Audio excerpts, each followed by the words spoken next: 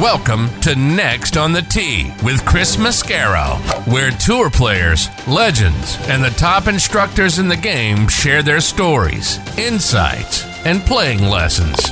Join Chris every Tuesday night as he talks with the greats of the game. Tonight's show is sponsored by TaylorMade Golf, the PGA Tour Superstore, 2 Under, Golf Pride, Srixon Cleveland Golf. Your best performance starts with the right golf ball. Sun Mountain Golf Bags. Finn Scooters, making the game more fun. Edel Golf.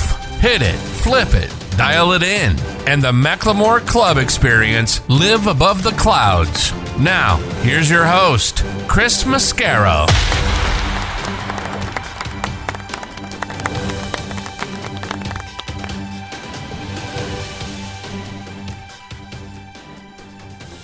Good evening and happy Masters Week, folks. Thank you for joining me for this week's edition of Next on the Tee. I'm your host, Chris Mascaro. This is my favorite golf week of the year. I had the privilege of being on property at Augusta National for the Augusta National Women's Amateur Final last Saturday. Congratulations to Anna Davis for her big win. She's 16 years old, folks, and what a tremendous young player. She went out there and shot a final round 69 to win the event, and Augusta National didn't make it easy on them. They played the traditional Sunday pin placements, and it had 4 birdies and a bogey, including birdies at 12 and 13, to hold off Ingrid Lindblad by a stroke. And Lindblad shot a final round 68, which included eagles at 8 and 15. She's 21 years old, so I bet we're going to be seeing a lot of her out on the LPGA Tour very soon. Also, congratulations to former Augusta National Amateur Champion Jennifer Kupcho for winning her first LPGA tournament, which just happened to be a major, the Chevron Championship, formerly the Dinah Shore Classic. She's only 2 years removed from her win at the inaugural ANWA tournament. How cool was it for her to win an LPGA major practically 2 years to the day from her big win there at Augusta National? Congratulations as well to JJ Spawn for winning the Texas Valero Open and earning the final spot in this year's Masters field. Before we get into tonight's show, I want to thank all of you for making Next on the Tee a part of your weekly golf content and for continuing to vote for the show in the podcast magazine Hot 50 list. You've put us inside the top 5 for the April edition. We are now ranked inside the top 10 for the 5th month in a row. You also voted our football show, Thursday Night Tailgate, into the top 10. That show is now number 9. Folks, words cannot do justice for how grateful I am for all of your support. Please continue to vote by going online to podcastmagazine.com/hot50. You can vote for 3 of your favorite podcasts. I really appreciate the fact that you continue to make Next on the Tee and Thursday Night Tailgate 2 of them. Okay, on to tonight's show, and my first guest is going to be one of the top instructors in the game, plus the host of the Golf Kingdom TV show, Rob Strano. Rob grew up playing in the same country club as 1969 Masters champion Bob Goalby. We'll hear what that was like for him and any wisdom that Mr. Goalby might have shared with him along the way. We'll also hear Rob's experiences as a pro as the equipment went from persimmon woods and Balata golf balls to metal woods and 3-piece golf balls. Now we know up to 5-piece golf balls with our friends over at TaylorMade. Also want to get his thoughts on Tiger Woods and his chances to win this week. Plus a playing lesson about what aim point is and how we can use it to make more putts. Looking forward to having Rob back on the show. He'll join me here in just a few minutes. Following him, I'll get a return visit from 21-time winner between the PGA and Champions Tours, John Cook. I'll talk with Cookie about his first appearance at Augusta National. He arrived there in 1979 as the reigning U.S. Amateur Champion. I'll ask him about what that was like, plus if he stayed in the crow's nest, and if there are any special rules to how you conduct yourself when you're staying there on property.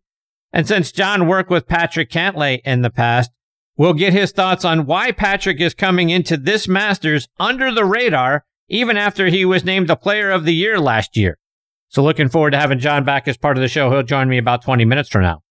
And then we're going to round it out tonight with a visit from PGA Class A professional and the host of the Pro Show on ESPN Radio in New Jersey, Keith Stewart. Keith was kind enough to ask me to join him on his show last fall. So tonight I get to kind of turn the tables on him. I'll get his thoughts on Tiger's chances as well. Why Tiger seems to be the only one anybody is talking about heading into this week, despite several other players playing really well like Scottie Scheffler. We'll also talk about Jennifer Kupcho's big win at the Chevron Championship and Keith's transition from being a teaching professional to a radio host. He'll join me about 15 minutes from now. So there you have it, folks. More great stories, tips, and information are coming your way tonight on this edition of Next on the Tee. And thank you so much for tuning in and taking the journey with me tonight. Before we get started, I want to remind you about our friends over at the Macklemore. My buddies and I were there last year for our annual golf trip, and it was so amazing. We're going back again this year. Everything about the place is first class. We had great accommodations. The practice facility is wonderful. The on-premise restaurant called The Craig has outstanding food and service, and the course lived up to every great expectation that we had for it. I can't say enough great things about the place, folks. Go online to themacklemore.com to see for yourself how spectacular it is. The golf course is co-designed by our good friends Bill Bergen and Reese Jones. Our friend and PGA Tour caddy Kip Henley said outside of Pebble Beach, it's the most beautiful 18th hole he's ever seen. Golf Digest agreed, naming it the best finishing hole in America since 2000, and Links Magazine doubled down on that, making it one of the top 10 finishing holes in all of golf. See why we're all bragging about the place by going online to themacklemore.com. And folks, this segment of the show is brought to you by TaylorMade. Golf's an interesting game because the better you hit the ball, the fewer shots you have to hit. That means the better you hit the ball, the less golf you actually have to play. That's why TaylorMade made the all-new Stealth Irons. TaylorMade Stealth Irons feature a catback design with a 3D toe wrap designed to help deliver increased distance through the bag and more forgiveness on those occasional or not so occasional, less than perfect shots. The result? Better shots more often, so you get to have more fun more often. So if you're the kind of golfer who wants to play less golf more often, try the all-new Stealth Irons from TaylorMade. Beyond driven. Okay, now back in making it a baker's dozen times is one of the top instructors in the game and the host of the Golf Kingdom TV show, Rob Strano. You can watch the Golf Kingdom on Amazon Fire TV, Blab TV, Roku, and Rob's YouTube channel. Rob's from St. Louis, Missouri. As a junior player in the St. Louis district, he won the individual low stroke average trophy and the individual total points trophy in 1981. Played his college golf at Centenary College in Louisiana. He's played out on the PGA, Korn Ferry, and Hooters NGA tours for 15 years, and he won there 5 times. Rob is annually recognized by U.S. Kids as one of their top instructors. Plus, he is one of the few teaching the game to deaf children. Rob has his Strano Golf Academy at Kelly Plantation in Destin, Florida. He's a great friend, and I'm honored to have him back with me tonight here on Next on the Tee. Happy Masters Week, Rob. How are you, my friend? I'm doing great. Thanks for having me on. And, it may be a Christmas song, Chris, but all I can hear right now is what you said earlier. It's the most wonderful time of the year. I mean, I'm sorry for singing. I've been told not to sing, but it is. It's a great week, and it's a little bit of a mixed emotion week for me this time, more so than any other year, because a couple of months ago we did lose a very close friend of mine, the 1968 Masters champion, Bob Goldie, and I've known him since I was 6 years old, and I've got some great memories of spending time with him at St. Clair Country Club, my home course in Illinois, and then, of course, at the Masters in 2019.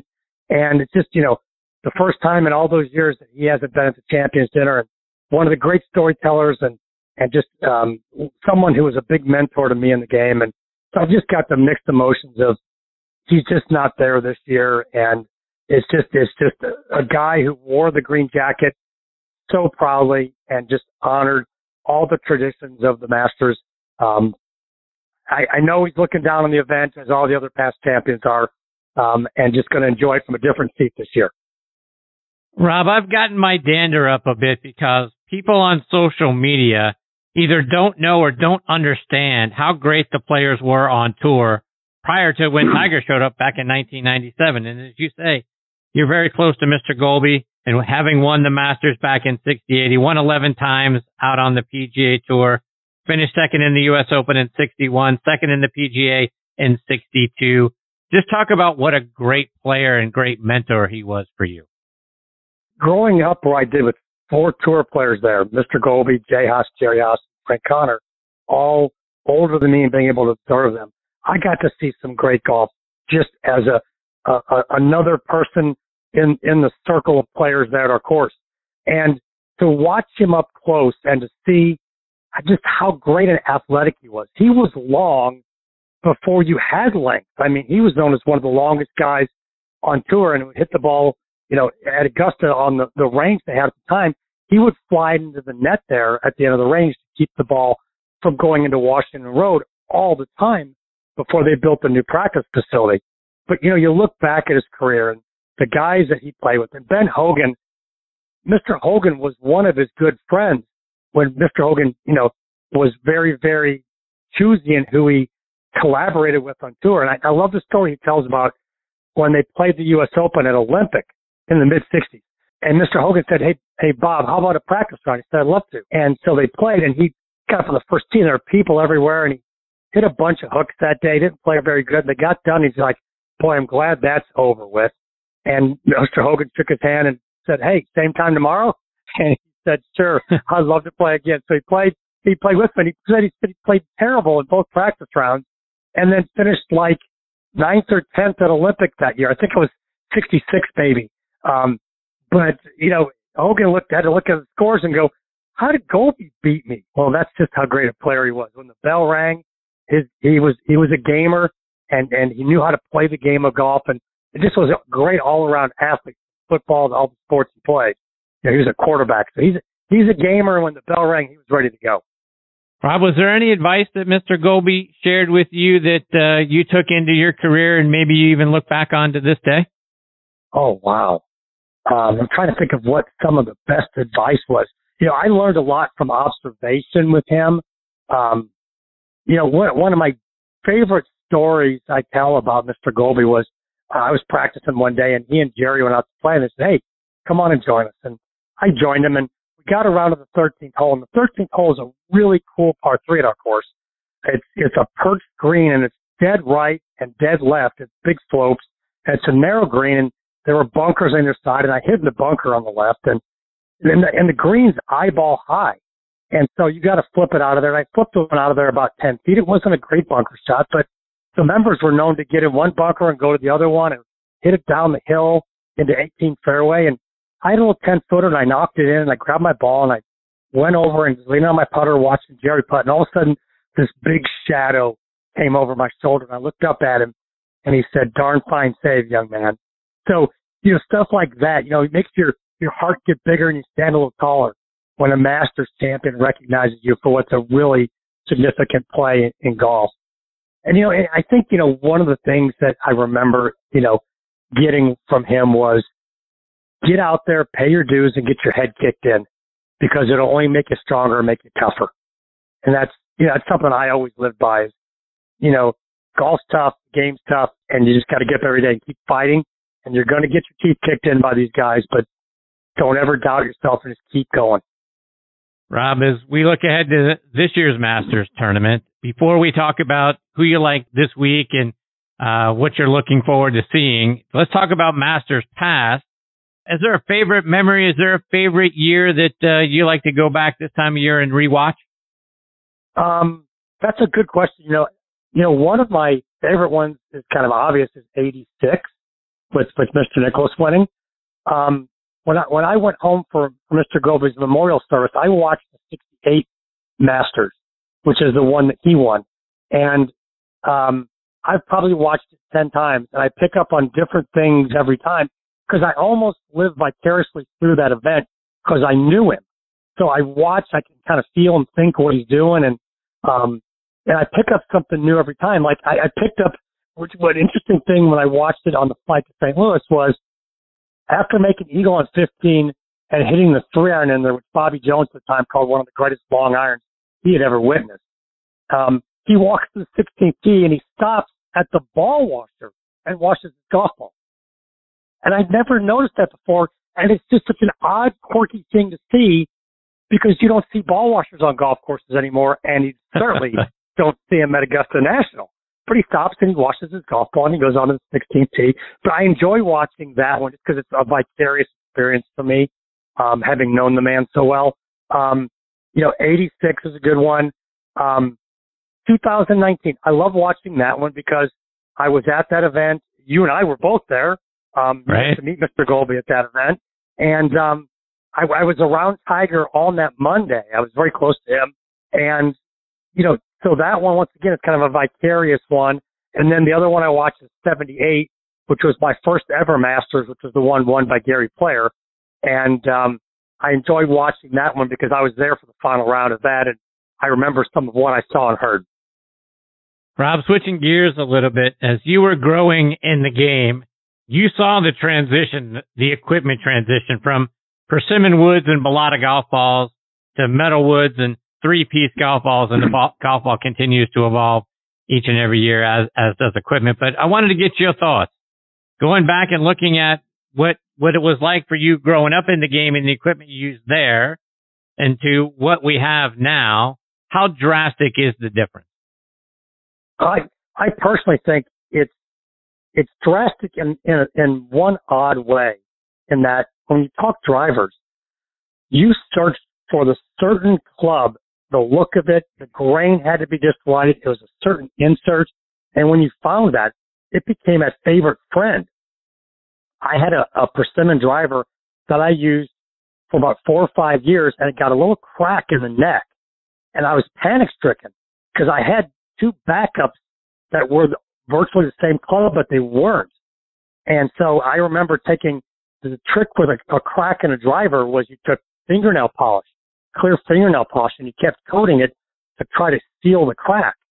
And it never failed me, but boy, I was panicked. But you search for that perfect driver.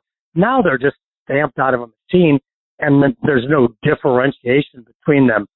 So you've lost that personal kind of fun part of the game where the clubs were almost friends and family members.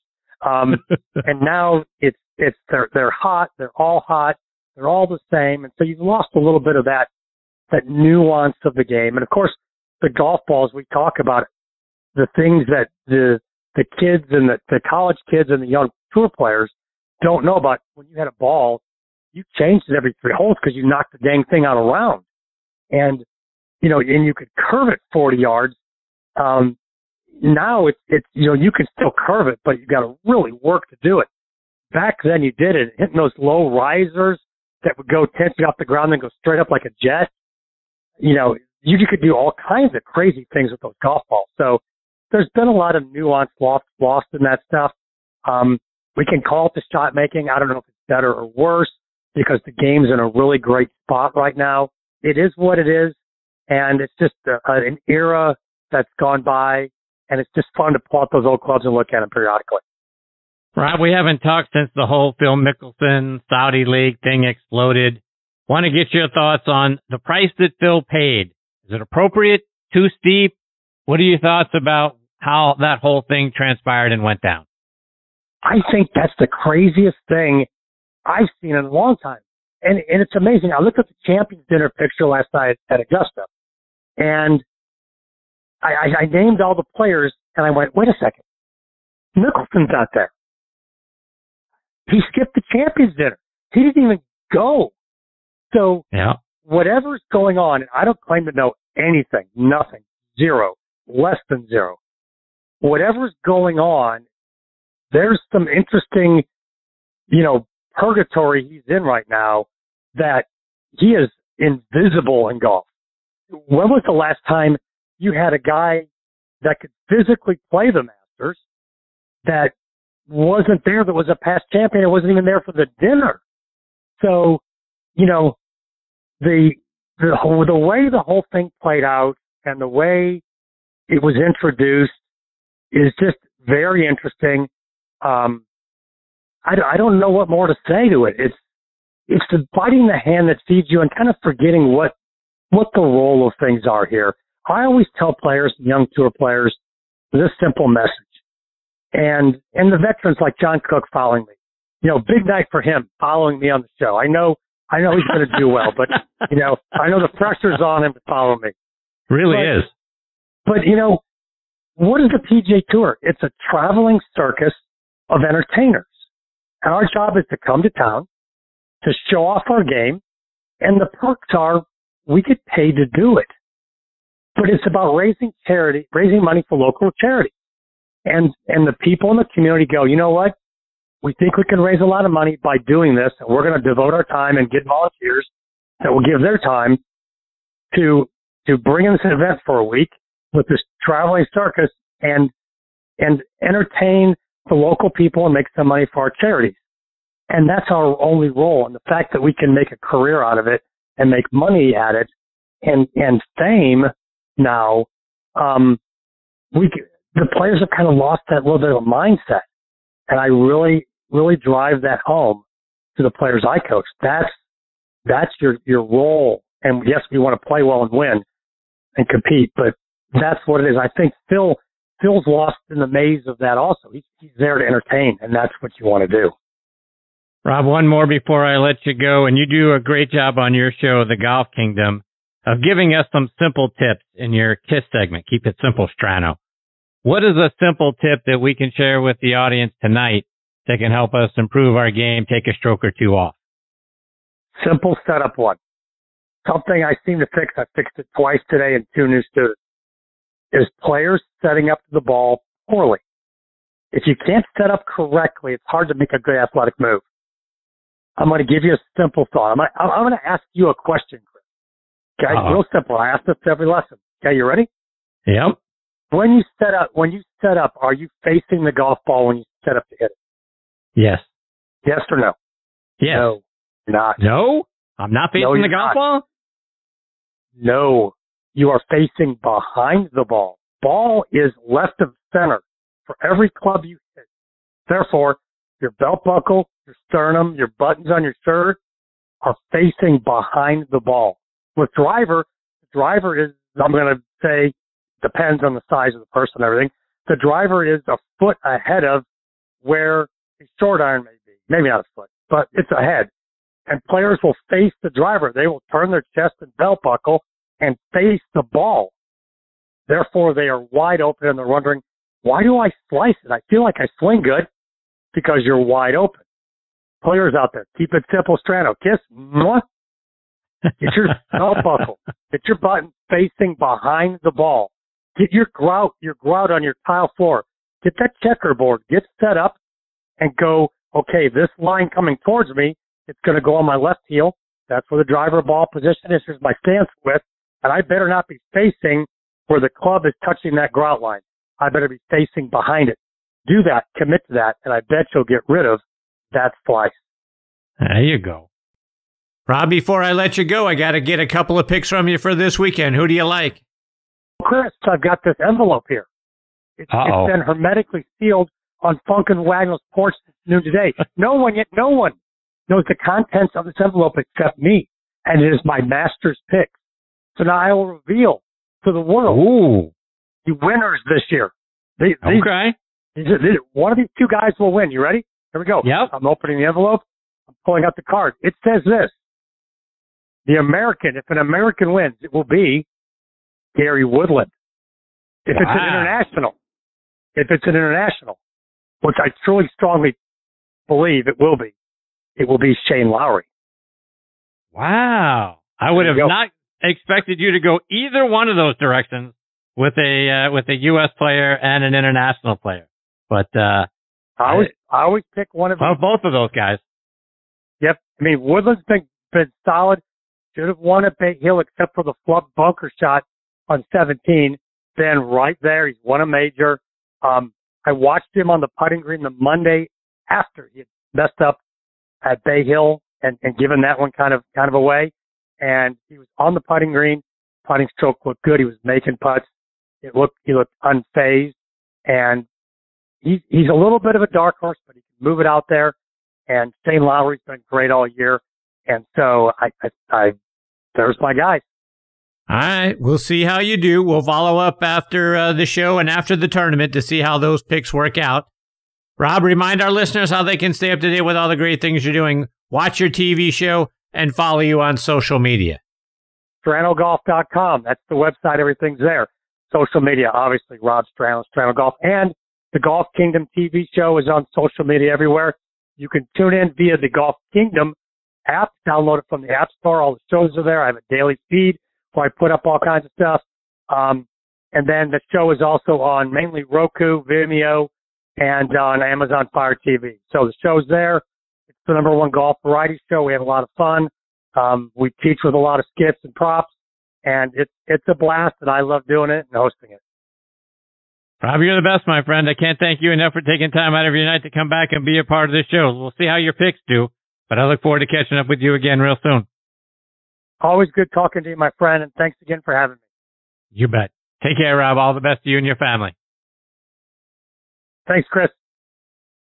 That is the great Rob Strano. Rob Strano Golf. StranoGolf.com is the website. You can follow him on Twitter, Instagram, and again, the Golf Kingdom is a funny show. Rob's is a card, and he makes the show fun to watch, makes you laugh, but along the way, you're learning a bunch. Again, they keep it simple. Strano segment is something really quick that's going to make a difference in your golf game. He throws those out there every week, but his instructional and his build segments and all of those sorts of things, you have fun, and then along the way, you say to yourself, you know what? That's going to work. And you go out and you practice it, and then the stuff that he provides you actually makes a marketable difference in your golf score. So always fun having Rob as part of the show. I look forward to catching up with him again soon. Before I get to my next guest, John Cook, I want to give a shout out to our friends over at Srixon Cleveland Golf. Your best performance starts with the right golf ball at Srixon. A global leader in golf ball technology and innovation, Srixon offers a wide variety of award-winning golf balls for golfers of every skill level. Whether you're searching for a tour performance golf ball or a distance golf ball with incredible feel, Srixon provides the best golf balls at incredible prices.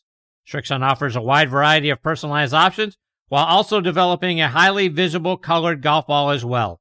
Select the right golf ball for your game today and trust it with Srixon. Check them out online at Srixon.com. Srixon.com. Find the right golf ball for your game today. I also want to remind you about our friends over at Sun Mountain. There's a company nestled in the valley of Missoula, Montana, that embodies the essence of quality, function, and innovation, and that's Sun Mountain, which started building golf bags back in 1981. They are an industry leader in golf bags, travel covers, outerwear, and push carts. With flagship products that you've come to know, like the C-130 cart bag, the 2.5 ultralight stand bag, the Club Glider travel cover, the Speed Cart, and Rainflex rain gear. Sun Mountain continues its quest to provide the very best in golf products to every range of golfer. Visit them online at sunmountaingolf.com to look at their amazing products. Okay, now back with me is Champions Tour Pro and SiriusXM radio host John Cook. Let me remind you about John's background. He's from Toledo, Ohio, but grew up in Southern California. He went back and played his college golf at Ohio State, where he was a 3-time All-American. He helped them win 3 consecutive Big Ten titles from 1977 to 1979 and the 1979 National Championship. John won 6 individual titles while he was there at Ohio State. He also won the Les Bolstad Award for the lowest stroke average in the conference each year from 1977 to 1979, and he was inducted into the Ohio State Hall of Fame in 1986. John won the U.S. Amateur Championship in 1978 and finished second to Marco Mira in 79. He also won several amateur championships, including the California State Am in 1975 and the Ohio Amateur in 1978 and 79. He turned pro later on that year in 79, got his first win on the PGA Tour in 1981 at the Bing Crosby National Pro-Am by beating Hale Irwin, Bobby Clampett, Ben Crenshaw, and Barney Thompson in a playoff. He won again in 1983 at the Canadian Open, this time beating Johnny Miller in a playoff. In all, John won 11 times on the PGA Tour and 10 more times out on the Champions Tour. He has 7 top 10 finishes in majors.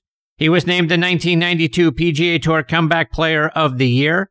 In 2013, he was inducted into the Southern California Golf Association's Hall of Fame. And I am very excited. He is back with me again tonight here on Next on the Tee. Hey, Cookie, how are you? I'm good, Chris. How are you? I feel the pressure following Rob there. Of course. That's a tough act to follow, my friend. That ain't easy. Yes, it is. No, it's not. He was very entertaining. As always. John, I want to start out by going back when you first joined the PGA Tour. Celebrities were big hosts of many tournaments. We had the Bing Crosby National Pro-Am, the Glenn Campbell LA Open, the Jackie Gleason Inverary Classic. Sammy Davis Jr. was the host at the Greater Hartford Open, and there were several others. Did you get to know those guys and go out there and play golf with them when you were out there for those events? Actually, I didn't get to play with any of the actual names of the tournament hosts, but certainly played in all of them, especially on the West Coast. We had Glenn Campbell, who I didn't play with in that particular tournament, but I played with him a couple times. Of course, Bing Crosby, Pebble Beach Pro-Am. You had the Bob Hope, played with Bob Hope a couple of times. Andy Williams had the San Diego Open. Joe Garagiola had Tucson. I mean, it was a different era for sure, and it was a lot of fun to be around when those big stars were out supporting the game of golf. It was really a great era to grow up in. Did you get to spend time with them, like after a tournament, maybe after a round, or before or after a golf tournament? I just sort of wondering, as you guys, finish up a round of golf and you're in one of these celebrity-sponsored events or hosted events, being able to have a drink, sit down, and just listen to their story. Well, a couple of times, my amateur partner at the Crosby there for a number of years was Jim Garner, the great actor. So we did spend quite a bit of time together and played a few more times at Bel Air, his home course. So got some, time to spend with him and, just other kind of people down the road that really enjoyed the game of golf. A lot of athletes, a lot of, baseball players, basketball players, played a little bit, with Jerry West when I was young and in high school, which was fascinating. And then of course, spent a lot of time around, Eddie Van Halen, who had taken up the game and played a lot of golf with him. And we talked, we talked music, we talked golf, we talked life. It was a lot of fun. And, just kind of when you get to mix and mingle, different genres and different professions, it's fascinating. It really is. What was Eddie's game like? Ed took it serious. He started kind of late in life, and he took it. I mean, the first time my wife and I went and saw a show was in 1993 up in San Francisco, and a friend of mine had gotten us some tickets and some backstage passes, so we went back after the show, and it was an amazing show, obviously, and we were always been big fans. So to get backstage and just say hello, well, Ed had just started playing golf, and all he wanted to talk about was his golf swing and his golf game, and all we wanted to talk about was what a great show it was and how much fun we had. And he got into it pretty big time. So we played Lakeside a few times together. He was a member there. And then whenever they were out on tour, it seemed like for a couple of years, PGA Tour and their World Tour, we all kind of coincided. So we got to spend a lot of time. He was great to my family, great to my friends. Had him out to Isleworth a couple of times to play, and it was just he's so great at what he did, and he wanted to be good at what, in the game of golf. He wanted to know everything. And, he didn't read music, so he just played guitar. And in golf, he just wanted to play golf. He didn't want to know about the swing or anything. He just wanted to play golf. So, he took golf, just like he took guitar. Played by feel. John, switching gears as we look ahead to this week's Masters tournament. Am I correct in saying 1979 was your first Masters tournament? It was. I was an amateur. I played as a U.S. amateur champion from 1978. So I did. I played as an amateur. My pairing was Gary Player in the first round. What was that like? I knew Gary a little bit. His son Wayne had played some amateur events in the U.S. the previous couple of years, so had gotten to know Wayne a little bit, and then got to know Gary a little bit. So I didn't just meet him on the first tee. I had met him before, so I was quite comfortable. He was great. He was very accommodating. He was a great gentleman. He had won the previous year, so it wasn't like he wasn't competitive at all. So I remember it was a wonderful experience. I played my practice rounds with Ken Venturi, Tom Weiskopf, and Ed Snead. So it was quite a learning experience from especially Kenny and Tom. And then Ed Snead went on and actually had a really good chance to win. He got beat in the playoff that year with Fuzzy Zeller. So it was just great being around it. And John, as the amateur champion, I know that the invitation to play in the Masters is coming. But what was it like when you go to the mailbox and that invitation's sitting in there? It was there. It was there. It was quite a thrill, that is for sure. It went to my mom and dad's house there in Columbus. I was still in school. So when that invitation actually arrived, it was just amazing. You're going and you know everything about it, but when you get that invitation and it's for real, it was, just amazing. The whole week was amazing to me, the experience and, how the Masters Committee, treated the amateurs. They really, really wanted an amateur to do well and to win. And we were quite representative. We had, Bobby Clampett, myself, Scott Hoke was playing. I mean, it was, we were well represented. I think all of us made the cut. It was a great, I remember a lot about it. Bobby Jones had already passed and Clifford Roberts had passed. So I think Bill Lane might have been the chairman at that time. But they hosted a great amateur dinner. It was, just a great experience. Did you guys all stay up in the crow's nest? I did one night. I did the night I arrived on Saturday night. And I stayed in the crow's nest. Bobby Clampett and I stayed together, and then my family had rented a house, so I ended up staying at the house starting on Sunday as I was playing, practice rounds in the par 3, and I just wanted to be with family and my newly engaged, actually still married to this day, but I had just proposed to my wife Jan the weekend before, so it was pretty fun.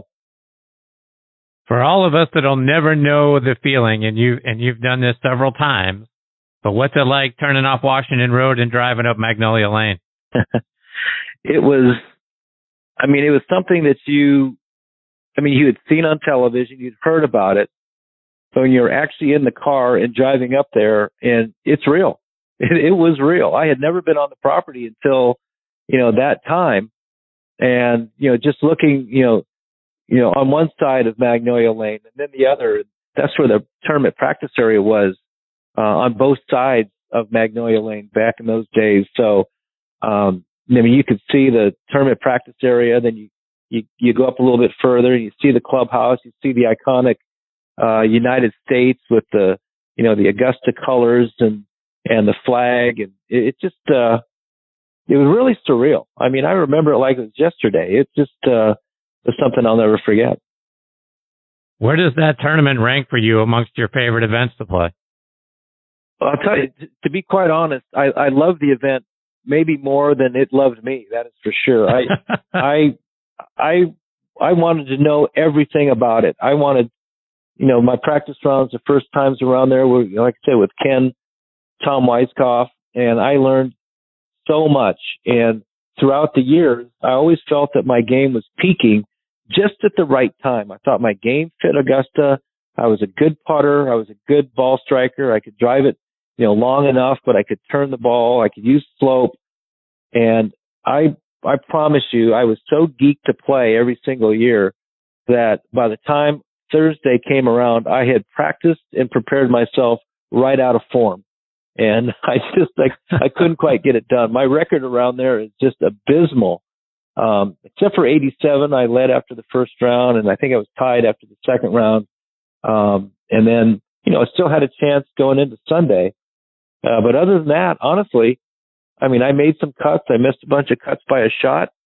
I never contended, and I don't know why. I think I just, I over prepared myself, and by the time Thursday came along, I was spent. You can't go around Augusta National with no brain, and I would lose my brain between Wednesday and Thursday. John, as we've talked in the past, you've worked with Patrick Cantlay. He had such a great year in 21, winning 4 times, including the Tour Championship and being named Player of the Year. But it feels like he's already being overlooked this week. How do you feel about Patrick's opportunity to win this Masters? It's funny you asked that. Just a little while ago, I was messaging back and forth with, his coach, Jamie Mulligan, who's a great friend of mine, and, my eyes, and we've helped Patrick, and Luke List actually is also playing, one of our guys. But I was telling Jamie, I go, doesn't it feel like Patrick's kind of for the player of the year to be under the radar going into the Masters? He's as under the radar as you could be. And I went, I think that's good for him. And Jamie went, absolutely. So I think Patrick is in a good spot. He's had a really nice start to the year after taking all of the fall and winter off. He came back very, very strong, and is kind of playing himself into form. He didn't have a very good players, but he kind of got caught on the wrong side of the draw. But I see Patrick having a good week. He loves Augusta. He's learning more. He knows now, exactly what you need to do around there, and that's not overshape the ball. It's to use slope, to control, the shape of your golf shots, to go in properly. He's a phenomenal putter, great short game, drives it forever. His game fits around there. John, I remember Mr. Palmer saying of Jack Nicklaus's win in '86 at the age of 46 that he thought a player at 56, which is how old Mr. Palmer was at the time, could still win a golf tournament. You just have to get it all together one time, he said. And we saw Phil win the PGA at 50 last year, and most people don't know that Sam Snead finished third in the 74 PGA, 3 back at Lee Trevino when Mr. Snead was 60 years old. And we all know Tom Watson nearly won an Open Championship at 59. And with how fit the players are today, could we see more of the guys that are out there playing on tour now contending at 55 or 60 years old? I think if they kept their length, like a Retief Goosen or an Ernie Els, Phil, of course, I think those players that have kept their length could certainly contend around there. Fred, Fred's in his 60s now. He still has adequate length.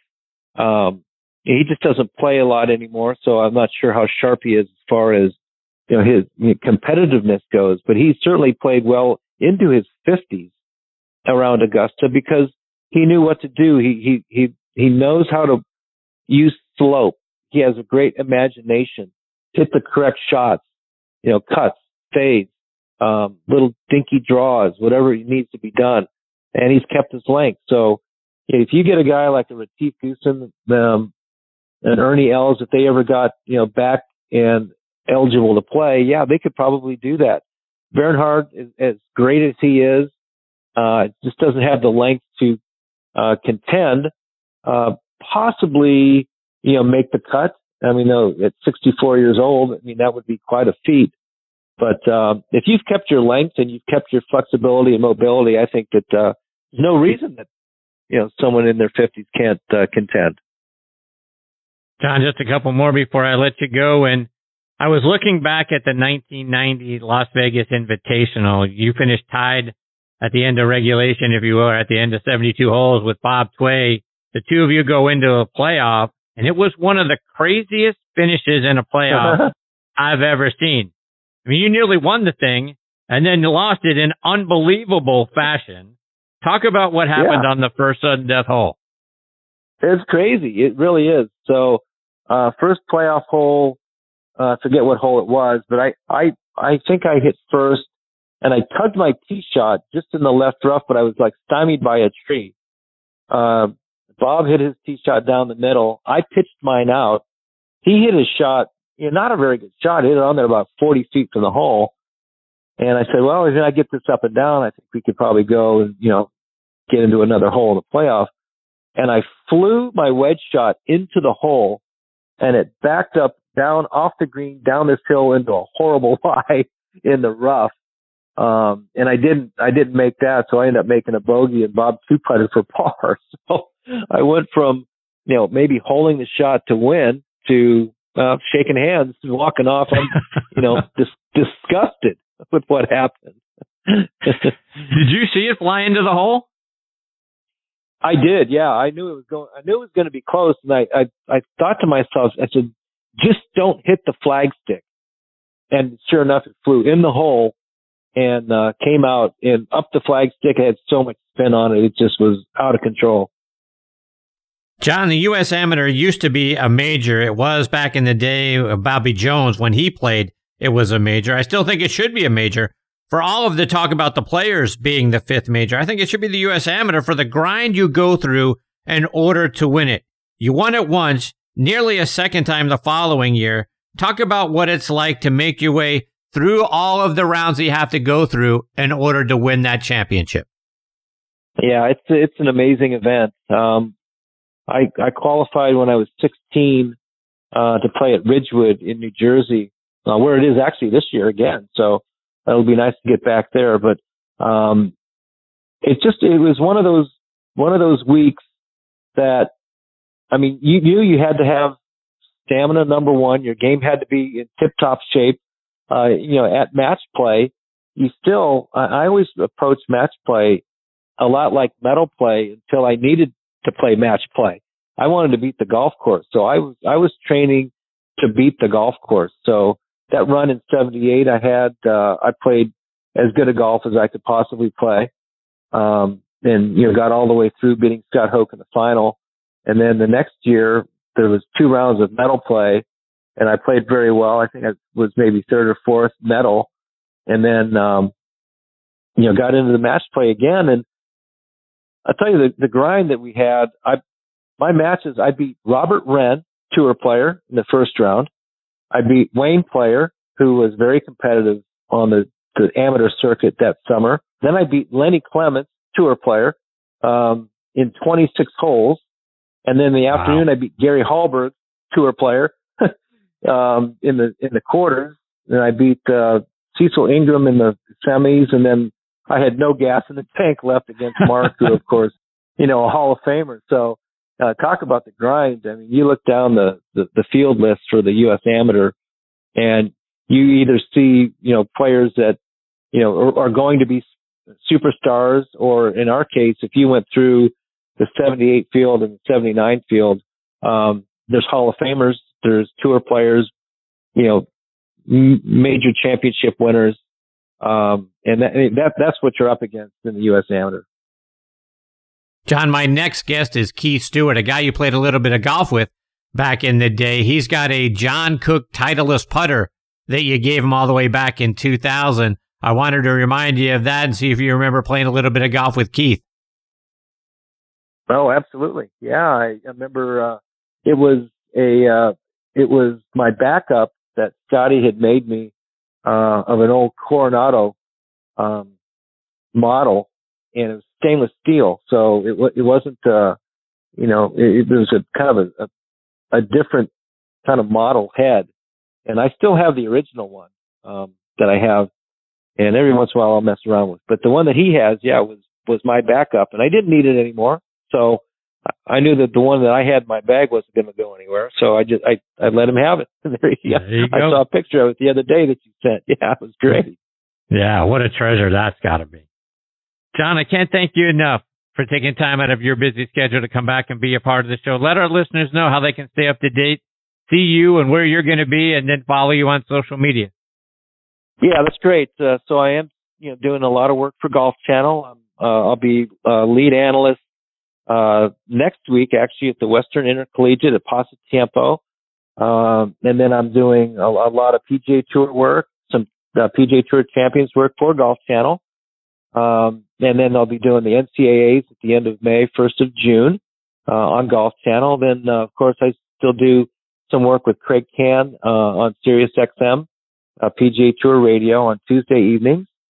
You can always tune into that. I sit for a segment or two, and then, Twitter, you can catch me at, John Cook Golf. And then, on, Instagram, it's, JN Cook OSU. Of course, got to throw the OSU in there. Absolutely. So you can follow me on that as well. John, fun. It's always a thrill having you as part of the show. I can't thank you enough. You're fantastic, my friend. I hope we get the privilege of catching up with you again soon. For you, Chris, anytime. You just give me a call. I'm always available. I appreciate you very much, Cookie. Take care, my friend. All the best to you and your family. We'll catch up soon. I appreciate it. You too, you as well. Thank you. Thanks, John. That's a great John Cook. John Cook Golf on Twitter and John Cook OSU on Instagram. What a wonderful man. That's, when I have the privilege of talking to somebody like John, and we spend, and this is the fourth time he has been gracious enough to come on the show, I'm always left thinking that very thought. What a wonderful human being John Cook is. And as great as his career was on the regular tour and the Champions Tour and doing Sirius XM radio and on the Golf Channel, he's just a 10 times better person than he was a golf player, and he was a great golf player. And he's made the transition over to being a wonderful analyst and broadcaster as well. But a finer human being you will not find, and I can't thank him enough for being gracious with his time tonight and coming back and being a part of the show. And I'm already looking forward to time number 5. That's the bottom line. Okay, before I get to my next guest, Keith Stewart, I want to talk to you about our friends over at Adele Golf. Have you been custom fit for your putter or even for your wedges? Adele Golf is the industry leader in scoring club fitting. Their putter fitting system is the most complete putter fitting system in golf. The EAS line of putters can get your putting dialed in. Also, check out their swing match system wedges with weight adjustability to make sure your wedges are truly fit to your swing. Go to adelegolf.com and schedule your fitting today. I also want to give a shout out to our friends over at Squares Golf. Are you like me, always considering new golf equipment, maybe a new driver? Well, let me reset your thinking because I discovered Squares golf shoes. The patented Squares toe provides balance, stability, and a wider base for increased connection to the ground, effectively increasing your swing speed by 2.2 miles per hour and an average of 9 yards of distance. Independent testing proves it. That's right. It's proven in science. Go to squares.com, get the Squares 30-day money-back guarantee, and use promo code DISTANCE to get $20 off. Remember, distance comes from swing speed, and swing speed comes from your connection to the ground. Squares, the distance golf shoe. Okay, now joining me is the host of the Pro Show, Keith Stewart. Keith is also a Class A teaching professional. Back in 2016, he was presented with the Horton Smith Award by the New Jersey PGA section, which is given annually to the PGA professional who is the model educator for PGA golf professionals. In 2019, he was named the section's PGA Professional of the Year, and in 2020, he was recognized with the Bill Strausbaugh Award for being a PGA professional who displays outstanding integrity, character, and leadership. You can listen to Keith's show on ESPN Radio AM 920 up in New Jersey or online at 920ESPNNewJersey.com. It's also available as a podcast on just about every major podcasting site and app.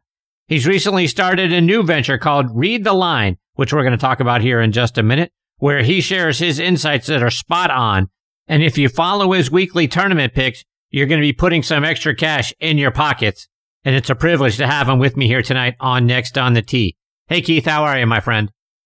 Oh, Chris, I'm doing great. So happy to be with you this evening. And what better week than Masters Week? Absolutely right about that. And Keith, I want to jump in. Like I mentioned a moment ago, your latest venture, Read the Line. Gaming is becoming such a big part of all of sports now. It used to be taboo, but now it's embedded within golf, within the NFL, within Major League Baseball. Talk about Read the Line and what you do. Well, it's funny, you mentioned the taboo part, but all golfers bet, it seems like, closest to the pin for $1, or let's play this Nassau. And then all of a sudden it turned into sports betting, and folks were kind of confused about, where that came from. But really betting is part of the fabric of the game when you think about it. And as a PGA professional, I was looking for ways to grow the game, to entertain people, to engage them. And I just looked at the sports betting marketplace, and I created a company called Read the Line. And I write a weekly newsletter. It's interactive. There's videos, there's interviews, there's all sorts of fun things in there. And I send it out to my subscribers every Wednesday. So it went out today for Masters Week. And I cover the PGA Tour and the LPGA Tour. And I make predictions, and people have a lot of fun with it. And you've been nice enough to say already, but we've been winning. We've been doing pretty good. On your site, and again, readtheline.com, You talk about how your selections are based on swings and science, not emotions. Talk about how you read swings and the science involved. Well, let's just start with this week, right? It's a very emotionally charged week at the Masters. Everybody knows the golf course. Everyone's an expert on Augusta National Golf Club. I mean, you know it. You're down there. Your audience is there in Atlanta right there. Everybody there knows the golf course. They've probably been, maybe even played, maybe been fortunate enough to play. And, you know, I feel like there's so many entities out there that say, oh, well, you know, Tiger's got to win this week, or Brooks has to win this week, or it has to be Rahm, or this, or whatever. And I say, well, why? You know, as a PGA professional, you know, I get involved in the science of the swing and why it works, and then maybe how that kind of compares and contrasts or fits with the architecture of the golf course, right? Are there a lot of right to left holes? Are there a lot of left to right holes? Are there a lot of uneven lies? Are there 100 bunkers? And is that guy a good bunker player? You know, so my approach is unique in that I look at it as like a genuine, authentic golf voice rather than someone who's just looking at an Excel spreadsheet and then, you know, comes up with a bunch of numbers and says, hey, here's my cookie cutter way of doing it. This is the person who's going to perform well. Well, you know, there's an emotional and a mental side of golf too. And I've experienced that not only as a player, as a professional, but also as a teacher over the years. I mean, I've probably taught over 10,000 hours worth of individual lessons in my career. And I still continue to teach to this day. And that's a big learning process as to how high level elite players perform. And I take all of that and I throw it into my brain, and then I come out with read the line every week. And the proven fact of the matter is that since we started the year, we've had 4 outright winners, and I only pick a couple people per week to win. And we've had 4 outright winners. I pick ladies and men to win each week. And, you know, one of the fun ones was I go back to the Farmers at Torrey. I picked Luke List to win, and he was a 90-1 long shot. And people say, how'd you do that? I said, well, if you want me to break it down, I could do that. But you know what? We came up with him, and it was a home run. Indeed. And in your selections that came out in the newsletter this week, you like Tiger. Talk about why. Oh, geez. Well, Augusta National Golf Club is the most predictive course on the PGA Tour. And there's a couple reasons for that. Number one, it is a major championship that's played at the same course every year by the same people, essentially, in blocks of like 5 and 10 years. So we have a really, really good predictive history of who does what well there. And even though they tend to kind of evolve the golf course, it kind of evolves with the golfers. So it's not like things are really changing much outside of the historical data that we have. And right now in the field, there is no better player at Augusta National than Tiger Woods. I mean, we can go through it if you want, but the guy's been there 23 times, 21 times as a professional, never missed a cut, 21 tries. He's got 14 top 10. He's got 12 top 5. He's got 5 green jackets. All right. In that entire sample size, Chris, okay, he's got the 5th lowest scoring average of anyone that plays. Now, there's guys like John Rahm that are a little bit lower than him. He's only played there 5 times. Tiger's played there 23 times, and he's got the 5th lowest scoring average. So I think Tiger can contend for a variety of reasons, but the first thing you have to know is that the experience factor, he has checked that box off and then some. Keith, I want to get your thoughts on Tiger Woods beyond this week. Today, Jay Busby wrote a great article explaining why Tiger matters. We all know the number of eyes he brings to any tournament he shows up at, but Jay wrote this: you don't have to like Woods as a human being to respect him. You don't have to approve of the way he's lived his life to admire the way he's pursued excellence with a relentless determination. Tiger Woods the man and Tiger Woods the icon are 2 very different beings, and it's entirely possible to tip your cap to the legend without endorsing the man. It's okay to appreciate generational greatness, friends. It doesn't come along that often. And that's where I am, Keith. I'm struggling. He's a dominant destroyer out on the golf course, certainly a once-in-a-generation talent, but he's not a person that I would want my son to idolize. What are your thoughts on Tiger Woods? Well, correct me if I'm wrong, but he hasn't shot anybody yet, right? We're good on that front. I mean, yeah, well, okay, yeah. All right, so let me ask you a question. We'll get to Tiger in a second, right? Yep. You look at legacy, right? The People's Champion won the PGA Championship last year, right? Phil Mickelson. Yep. So right now, we could have the same discussion about him, and his record seemed perfect, while Tiger had all of that trouble. You know, I think at the end of the day, we all face challenges in life. I mean, if the last 3 years have taught us all anything, it's that, you know what? There are good days and bad days, and you can string together a lot of bad days. All right. And, you know, I think that it's important to keep things in perspective. We tend to put these athletes and celebrities up on pedestals that aren't really all that realistic. You know, did Tiger Woods make mistakes? Yes. You know, Tiger and I are about the same age. Okay. And you know, maybe your listeners know this, or I don't know if you talked about it earlier, but, I knew Tiger very well. I worked at Isleworth Country Club from 1998 to 2003. And, you know, in that time, there were 9 touring professionals there. So, your former guest was there, John Cook, right? He lived there. Mark O'Meara, Tiger Woods was one of the people. All right. And I got to know Tiger very well. And that's one of the reasons why I know he can contend this week, because he would not be there and go through the scrutiny that he knows is coming with showing up. I mean, when's the last time we were analyzing people's FootJoy versus Nike shoes the minute they walked on the property? Okay. Right. Now, you know, you and I as golf pundits, we kind of laugh at that because that's just great entertainment that somebody goes to that level. But no one was worried about John Rahm's shoes 6 months ago. Nobody was worried about Colin Morikawa's jacket or something, you know, something, or his haircut or anything like that. You know what I mean? But Tiger shows up and it's like, can he walk downhill? Can he walk uphill? What are his shoes like? You know, all of these factors, right? Well, all of that kind of adds to the pressure with which we put these people up on a pedestal. And I think that Tiger knows he made those mistakes. And I make the correlation between he and I in age is that we both have kids that are about the same age. And I felt like when all of that happened in 2009 around Thanksgiving, I was like, I'm a tremendous Tiger fan. And that guy kind of let me down because I have kids the same age, and I can't imagine when they grow up how I would explain this to them. You know, that dad's hero was, probably didn't make the best decisions right there, Chris, right? So I totally see your point. But with all that being said, let's fast forward maybe 10 years, and we have the PNC experience with his son, and we have the Hall of Fame experience with his daughter. It's obvious that he appreciates family, maybe now more than ever. He did make a mistake. All I would say is that to everyone that, you know, out there that kind of does all of this judging and everything else and so on and so forth, right? Let's separate sports from everything else.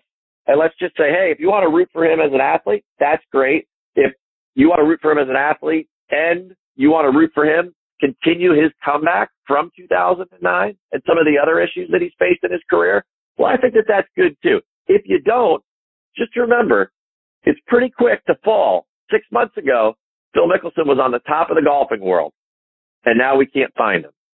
So I think it's hard sometimes for some of these athletes. And we've seen all the best of them go through it. Michael Jordan, to name another person, right? They've all had their falls from grace, and we certainly do love a redemption story.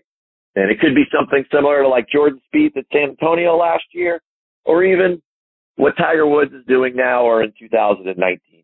So I try to keep an open mind on all that stuff. I am biased. I spent 5 years of my life, my formative years there in my 20s with Tiger, very close, learning about him, his preparation, his work ethic. I think at the end of the day, he's applied his work ethic on the golf course to his life. And I think we can all kind of see that the results have changed things a little bit. And I think that's great. Keith, I want to go back with you in Masters history. Is there a favorite Masters memory that you'd like to look back on each year? Oh, yeah. Okay. That's a great question. I love this one. It's not necessarily the playing of the Masters, but there's a tie into the guy we were just talking about. I'm a PGA professional, and, you know, that gives me the right to be able to go, whatever. But at the time that I worked at Isleworth, we had certain connections to be able, we had a couple of members that were members of Augusta National, and that helped me out. And in 2001, I had the opportunity to take my dad to Augusta National for the Masters.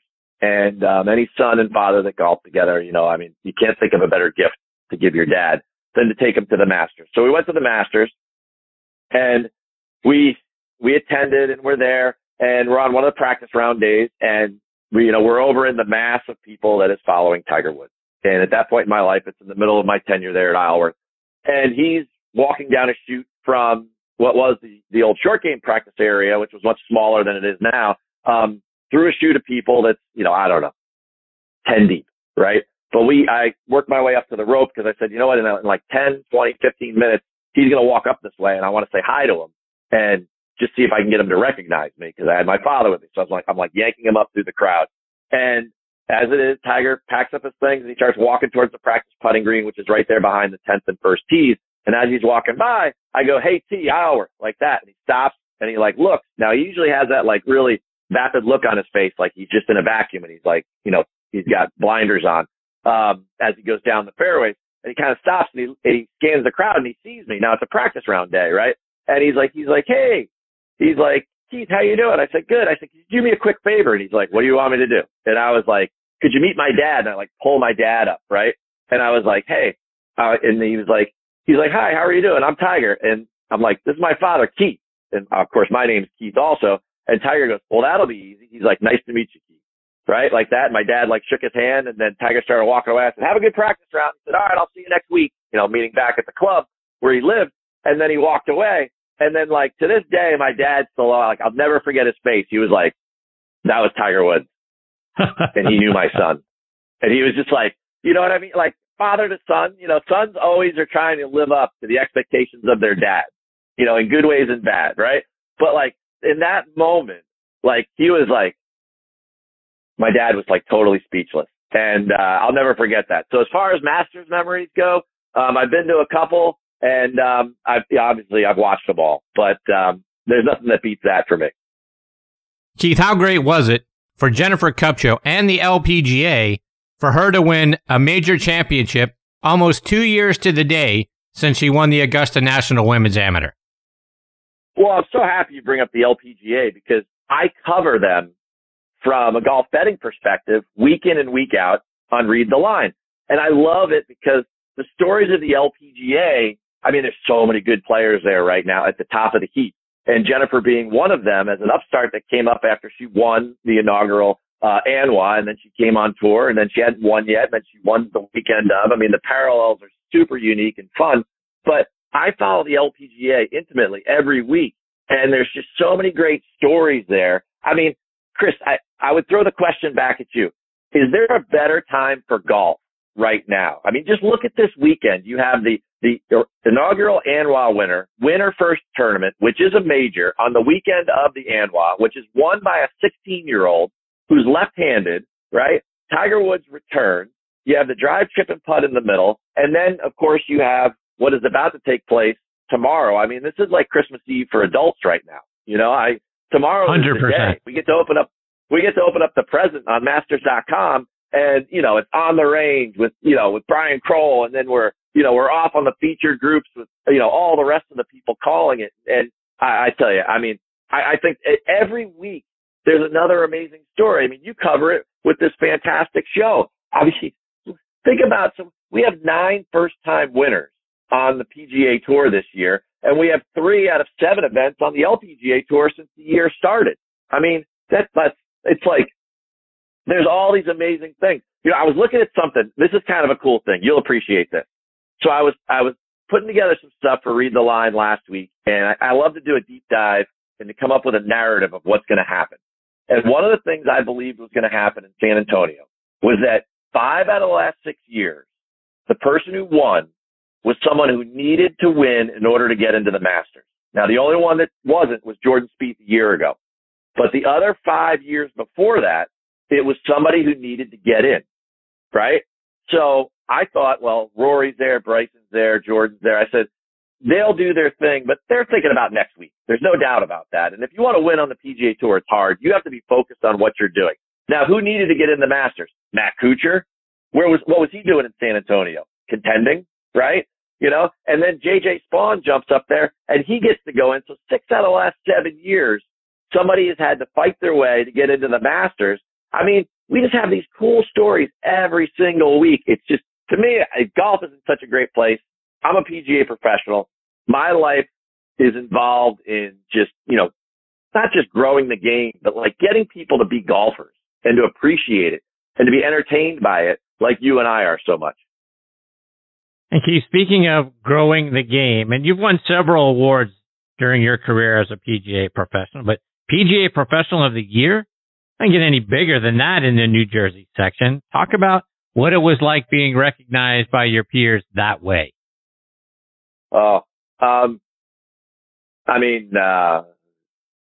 seldom at a loss for words, but I was when I got that phone call, because like so many men and women that work tirelessly side by side, like all my colleagues in the PGA of America and the volunteers and the officials and everything, we just love the game, and we give to it because it has given us so much back. And you put your head down and you try to do the best you can, and you're not really thinking about being recognized for anything. You do it because you love it.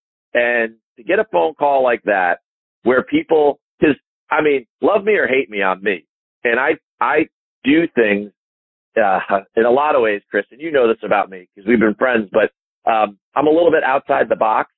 And, golf is known forever as navy blue blazers and ivory towers at the USGA, you know what I mean? And the rules and strict guidelines and restrictions and all of these other things. And I'm just not one of those people. I was a traditional golf pro with a contemporary mindset. So when I got the call that I was Golf Professional of the Year, that to me was like the greatest piece of validation that all the crazy things that I'd ever done to try to change the narrative around the game in the Northeast, the conservative golf Northeast. I don't mean that in a red-blue way. I just mean that there's a lot of private clubs up here that are very old and places that I'd worked.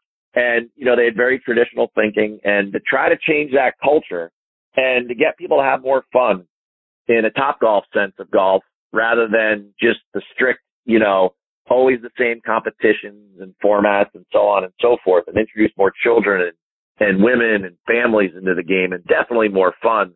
It was just cool. It was just the coolest thing in the world. And, my folks were there, and I have an older sibling that was there. My wife was there, and, it all takes a village, man. And, to have all those people there that helped shape me and, allowed me to be the thoughtful human being I am today, nothing better, man. Just nothing better. Keith, you do a great radio show called The Pro Show, and I was honored to be a part of it last fall. Meant a great deal to me. Talk about your show and the things that you talk about there. So, goes along with the last question. I was your classic head golf professional at a wonderful club called Springdale Golf Club in Princeton, New Jersey, 1895, 120-something years old. And I just was always looking for new and interesting ways to communicate with my members. And lo and behold, that led me to going to the radio and telling more stories about golf and spreading the word about what was going on at the club and communicating with people and celebrating the winners of the club. And then next thing you know, it evolved into I was getting guests on the show, and it just kind of took on a life of its own. And now 4+ years later, we have all sorts of interesting personalities on there, like yourself, or like last year for Mother's Day, we had Annika on. A couple years ago, we had Gary Player on. It was like one of my favorite shows ever was Gary Player, because I got him to sing. And a lot of people don't know this. So like one of the things I love to do as a human being, Chris, is I love puzzles. I love to figure out puzzles. When I was a kid, my dad used to lay out like those 5,000-piece puzzles on the dining room table, and he would go work on them from time to time throughout like a week, 2 weeks or whatever. And I would always kind of jump in during the day when I got home from school, and I would put pieces in. And, I just love figuring those things out. And so I was doing research on Gary Player, and I found out that in 1970, he released a recording album, okay, that he liked music that much. So we started playing a bunch of music on the show, which I love to do. And next thing you know, Gary says, "Hey, could your producer get this song or whatever for me?" And I said, "Oh, we'll get it." And my producer's kind of waving me on, and he's like, "Just get him talking. I'll find it. So we're going. Like 2 minutes later, he's like, "I got the song." So he starts playing the song. Next thing you know, Gary starts singing, right? Wow. And this is Gary Player. He's 85 years old and he's singing. This was like 2019 Thanksgiving show. It was unbelievable. It was so much fun. And to me, people always ask me, like, what do you do on your show? I said, we celebrate golf. Okay. Like 2010, if you think back to then, there was that famous TED Talk with Simon Sinek where he talked about why statements, right? Versus the what. And my why statement for being a PGA professional is I always want to change the narrative around the game. You know, I always wanted to change the storyline. And I went to the radio in order to talk to as many people as I can, to scream from the mountaintops, to tell them what an exciting, fun, valuable, rewarding, you know, emotionally charged, electric, you know, just amazing game that golf is. And that was just like one of the super highlight moments. Like, we've had all sorts of great people, like the CEO of TaylorMade, David Abley, or one of my favorite ones was the guy who developed Whoop, Will Ahmed. I mean, that was like that fitness wearable. That guy was like transcendent, the way that he spoke. It was like talking to Steve Jobs when he was 30. It was so cool. And we've had tour players like a John Cook or an Andrew McGee or guys like that. And then we've had all sorts of personalities in golf like yourself that really, I mean, if not for people like you and what you do and your reach and you making the game more humanizing and fun and, you know, like authentic at the end of the day. I mean, that's really the spirit behind Read the Line, Chris, is that I wanted to humanize golf betting because everybody does it and it's safe now. And it's online and it's regulated. And you can only bet what you put into the site. You can't go to a bookie and bet $10,000 you don't have. They won't do that, right? You can only bet what's in there. So it's fun now. It's entertainment. It's a form of like you and your friends can get together and have a pool and or a league or something like that. And week in and week out, and you can spend more time engaged in the game. I mean, when my wife comes down the hall and asks me how Taylor Gooch is playing golf, I'm like, my wife shouldn't even know who Taylor Gooch is, but she does because she might have him in DraftKings, and she's like, I know you're looking at scores. What is he at? You know, like, that's great for golf, you know. Or she might ask, you know, she's like, did Jin Young Ko shoot in the 60s again? And I'm like, she did. She's like, isn't that like 31 times in a row? And I'm like, I don't know, it's like 100 times in a row, really. But like, you know, I mean, those types of stories happen all over the country, and I'm just trying to bring people together and, you know, kind of capture the power of that moment and then spread it all over with, you know, with my PGA touch. And it doesn't get better than that. I can't, there's not another question. There's not another way to cap our conversation better than the way you just framed it up right there, Keith. Let our listeners know, how can they stay up to date with all the great things you're doing, find you online, find you on the radio, and also find you on social media? Well, let's just start where we started. You got to go to readtheline.com. There's a free version of the newsletter and there's a premium member version. Do what you want. Start with the free. You'll love it. The outright picks are on there. There's some stories in there. There's always a great narrative. I love to write. And then if you get hooked, don't blame me. Or if you win, you can blame me. But you're going to sign up. You're going to sign up for the premium version. Have fun with that. You can find me writing all the time, coaching pieces on PGA.com. thepga.com for the PGA of America. This week I'll be writing round recaps for every day of the Masters, but I'm there 3 to 4 times a week. You can find the articles under my byline. And then, of course, every Friday afternoon at 3 p.m., there is the Pro Show with Keith Stewart on ESPN 920 AM. And I have a new one for you, Chris. I've got a new one for you. Even you don't know about this yet, all right? Okay. So this week, we started a new relationship I did with a company called Bet Online, and they signed me to do a golf betting show, a 30-minute show. My co-host is Chantel McCabe, formerly of the Golf Channel and now with SiriusXM and PGA Tour Live. And the two of us break down the week ahead on the PGA Tour and golf betting. And it just started this week with the Masters. No better way to kick it off. And you'll have us next week for the Heritage. And we're covering all the major golf tournaments between now and the FedEx Cup. And you can find it on Bet Online. You can also follow me on Twitter at @readtheline_, or you can follow me on Instagram. I love TikTok. I put up a rap today in honor of the Masters. Yes, a little hip hop for myself. I did a little Beastie Boys rap in order to kick things off for Masters Week and have a lot of fun. I mean, you know me, Chris. I'm a select vintage for sure. So we're having a good time, and so you can find me all over the place. And I love people to interact with me. Obviously, folks, you can tell I have a lot of passion, just like the guy on the other end of this interview. I mean, nobody has more passion for the game, and nobody is more grateful for what the game and the people have given him than you, Chris Mascara. I can't thank you enough for what you do. I mean, you are the man. I mean, you bring so many wonderful people together and tell their stories in such an eloquent and wonderful fashion. I mean, the way you celebrate the game, I wish all people would. I appreciate you saying that. That means a whole lot to me. I don't think I can ever top what Keith Stewart just brought to the end of this show. I mean, that's some classic stuff that's going to remain probably one of the top segments that I've been a part of and that our listeners got to listen in on in the history of this show. I can't thank you enough for coming and sharing your thoughts, your insights, your passion, and your energy with our listeners tonight. Top notch, my friend. Can I ask you one quick question? You sure can. Who wins this week? My thought? Who wins this week? Yeah. I tell you what. Yep. You talk about redemption. We talked about that a little bit ago. What I want to see happen and what I am pulling for is Jordan Spieth to win. What I think happens is Justin Thomas gets the win. I think he has picked Tiger's brain enough. I think they have played enough practice rounds together. I think JT is on the inside with Tiger. I think he's probably the only player on tour that Tiger would actually, kind of give pointers to and talk about strategy and all those sorts of things. And obviously JT this isn't his first go around at Augusta National. I think he kind of puts all of that together and he gets a big win.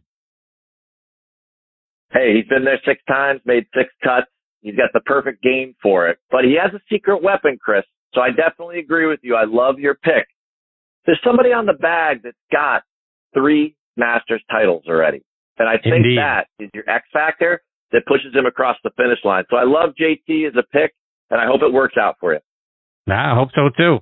Good luck. And from my lips to God's ears, I hope JT gets a big win. I'd love to celebrate that come Sunday evening. My friend, I can't thank you enough for being a part of this show tonight. You're outstanding. You're probably the best in the business. And I'm not saying that just because you're on the other end of the microphone and you're listening in, and not because you had me on your show last fall. I've listened to a ton of your shows. They are informative, they are fun, and they are full of energy. And those are 3 things that the golfing world has needed, and you've brought to the sport in the number of years you've been a part of it. I can't thank you enough for doing what you do. Thank you, Chris. It means the world to me to be with you this evening on such a special week. Take care, Keith. All the best to you and your family. I hope we get the privilege of catching up with you again soon. Yeah, we got to do another home and home. All right. So tag, I'm it. You're on my show sometime in the next month or 2. We're going to have some fun. Okay. Look forward to it. Thank you so much. Take care. See you, Keith.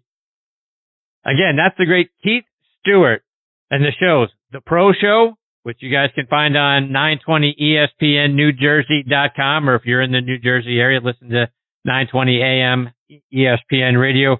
Read the line.